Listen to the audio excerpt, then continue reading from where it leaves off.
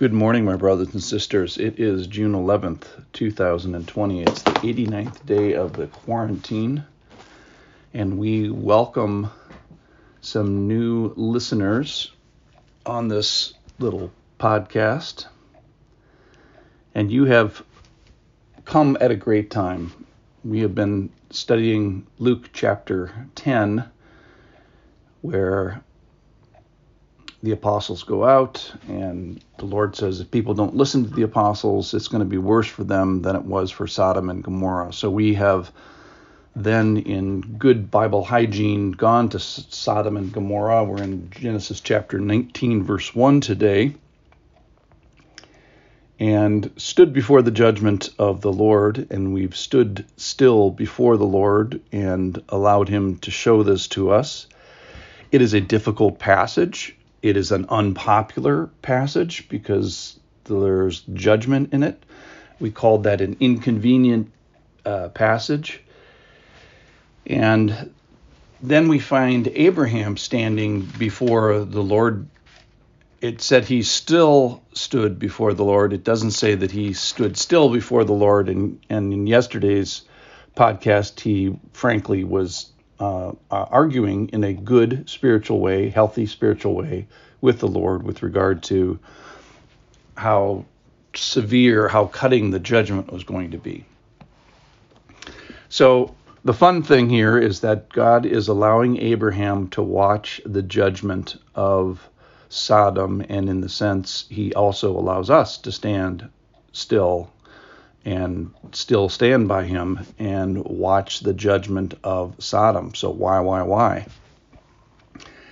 We find in the passage that the men of Sodom, in 19 verse 4, to the last man surround the house that the angels, which God has sent in visitation. And we find 100% of the men doing the wrong thing in Sodom. And the problem with justice is that the hand-in-glove word with it is judgment. So we find the men of Sodom 100% bad. And we know this because the Lord said, I'm not going to destroy the city even if I find 10 righteous in Sodom. So we know that all the men and all the women, or if you want to do the math, up to all the women except for 10 of them, we find that all the men do bad thing. We find that Lot does a bad thing. We find that Lot's wife, who gets turned into a pillar of salt, does a bad thing. We find that his sons-in-law do a bad thing, and I'm actually not sure about a couple of daughters, but they sin very dramatically in a couple of chapters, so let's not count them as wonderful people either. Recently, a celebrity got into trouble because they said that 85% of men were good and 10 to 15% were bad, and this did not kind of go with the world's vernacular philosophy of that all men are basically good. We don't find that in Sodom. We find 100% of the people are judged in just one area that we know about, and this is a sexual purity area. But I was wondering if it could even be a different area. So let's say the Lord judged Sodom and Gomorrah because of people's anger. Like, did they get angry and not sin? My guess would be 100% of Sodom would be judged with regards to anger. Or how about, let's say, we're going to judge you on how you use your harm. And I imagine 100% would be guilty there as well. So the people of Sodom, I might have missed you there. The people of Sodom were 100% judged on their sexual impurity. They have nothing to complain about. 100% of them were seen. The Lord sent angels there to visit them to make sure that the judgment was correct. He double-checked, if you will.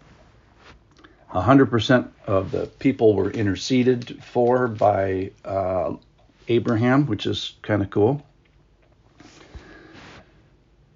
But the end of it all is 100% of them were judged, and the frustration here, and I think this is one of the points of the story, is these people need a way out. 100%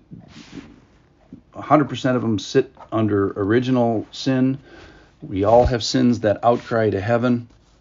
And here we find the Lord allowing us to see his character, to know his character, and even appreciate this character of judgment.